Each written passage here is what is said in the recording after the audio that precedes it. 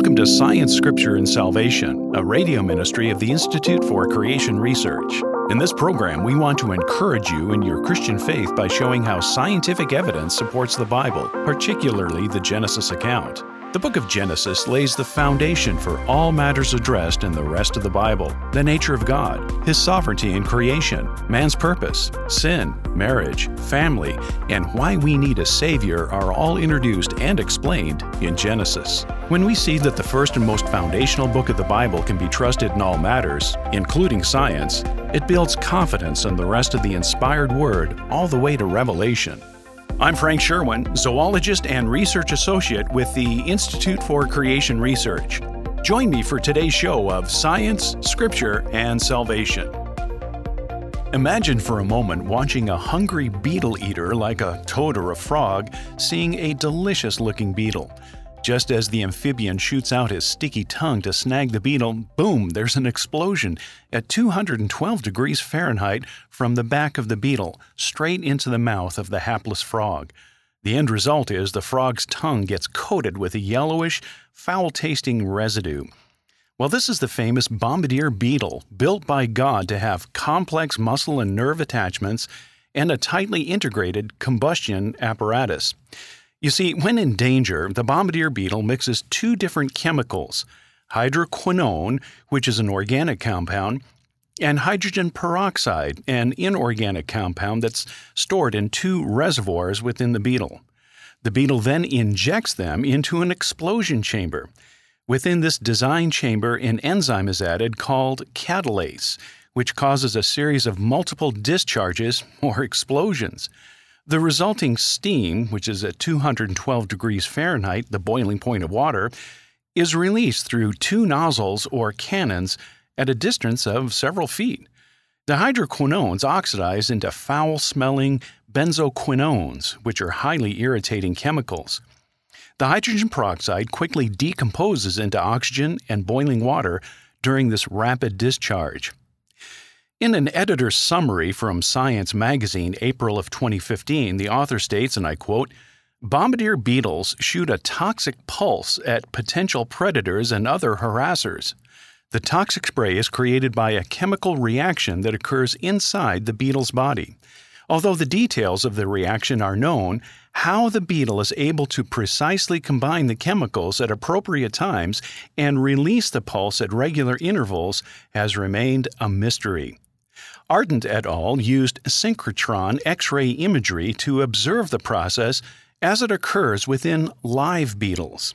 Expansion and contraction of an internal expansion membrane facilitate the precise cyclic injection of reactants and the subsequent ejection of toxic sprays that keep the beetle's predators at bay. End quote. As was mentioned, the bombardier beetle opens and closes the inlet valve to its combustion chamber with great precision, but it has yet to be fully understood.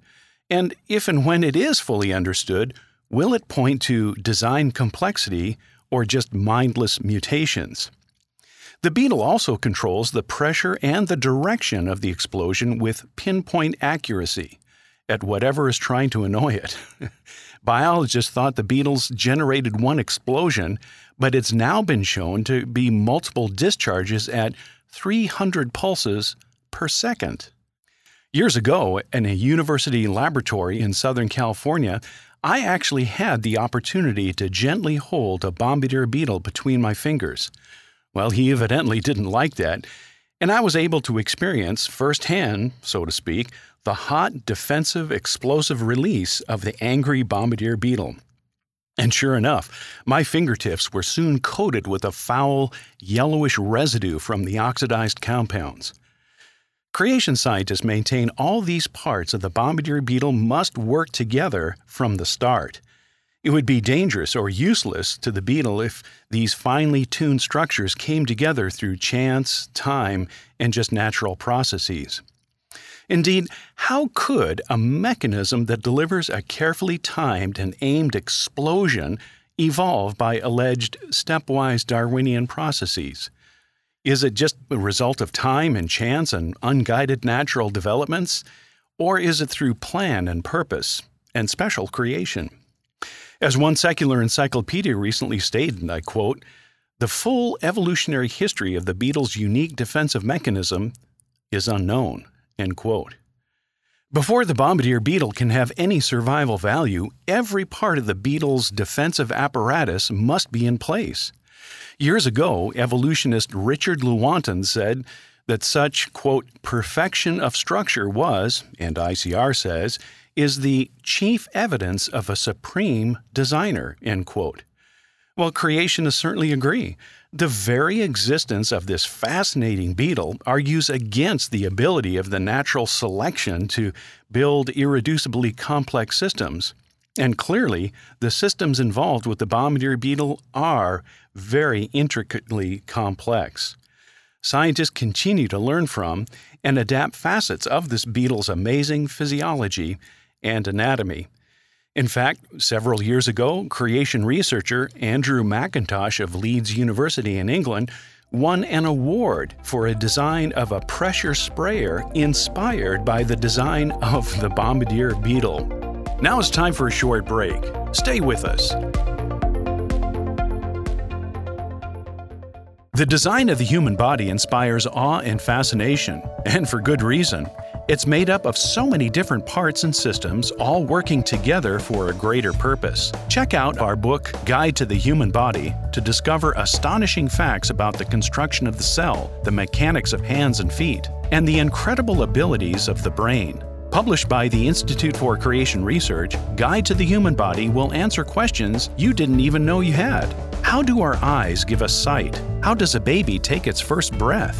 What happens to the human body in outer space? Guide to the Human Body's full-color images and easy-to-read format shows our amazing design points to the ultimate designer, God. Order your copy from the Institute for Creation Research by calling 800-628-7640 or visiting icr.org. That's 800-628-7640 or visiting icr.org. Welcome back to Science, Scripture, and Salvation, a radio ministry of the Institute for Creation Research. We were discussing how the biotechnology that is inspired by God's creation has given us technological apparatus and concepts that we have first can see by looking at God's creation. And this is true with Dr. Andrew McIntosh at Leeds University, where he won an award for design of a pressure sprayer inspired by the design of the bombardier beetle.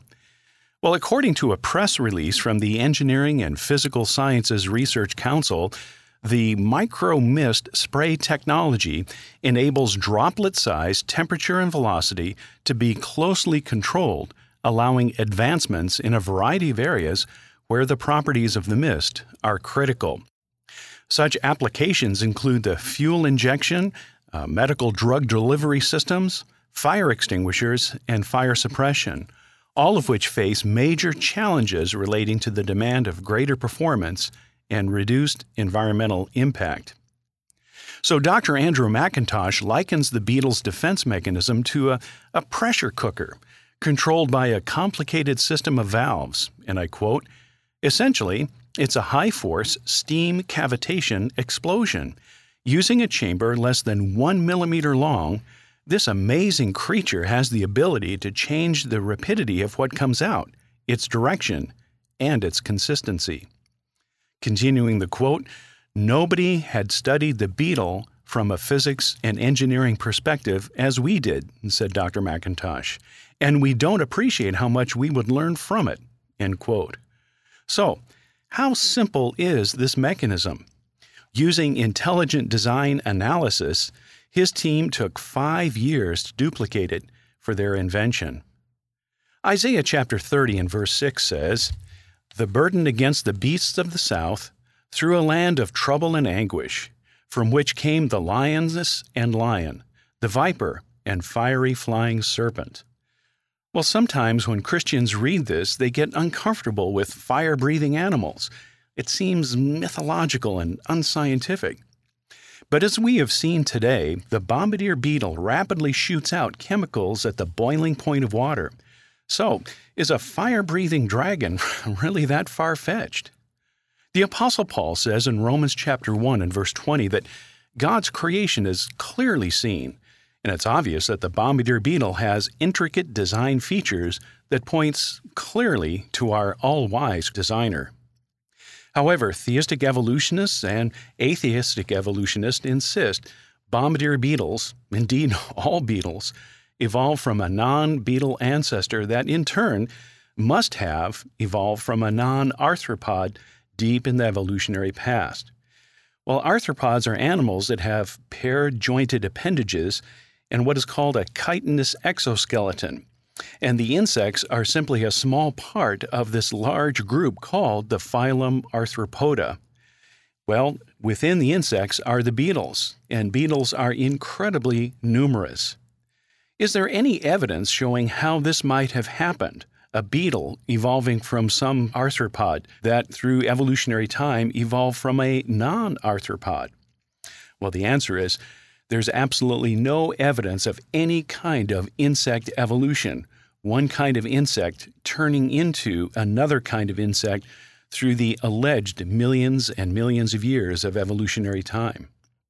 In fact, bombardier beetles are obviously beetles, and the oldest beetle fossils are from the Lower Permian, approximately 300 million years old by evolutionary dating. But they're still beetles. Paleo Seminar said in the year 2010, a 296 million year old insect has been reclassified as a beetle, pushing back the origin of beetles by millions of years.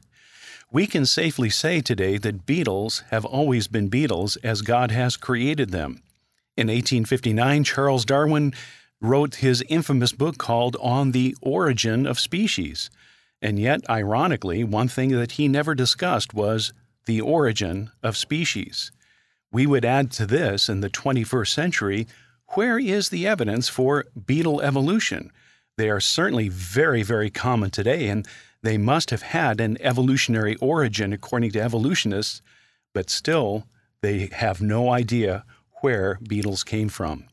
So to conclude, evolutionists are constantly revising and rethinking their perceptions of insect evolution, ignoring the creation account given to us in Genesis. Thank you for joining us on Science, Scripture, and Salvation, a radio ministry of the Institute for Creation Research. That's all the time we have for our program today, but we would love to connect with you through our website at icr.org. For over 45 years, ICR has equipped believers with evidence of the Bible's accuracy and authority by showing how science supports the Genesis creation account. Our scientists research the evidence for creation and communicate their findings through books, articles, DVD series, and conferences. Please visit our website at icr.org for more information about the latest scientific discoveries, to subscribe to our free magazine and devotional, and to locate our next creation conference at a venue near you. All of this and more at icr.org. If you've enjoyed this podcast, subscribe to Science, Scripture, and Salvation on iTunes. Also, do us a favor and rate and review the show so that more listeners can find us. Thanks for listening, and God bless.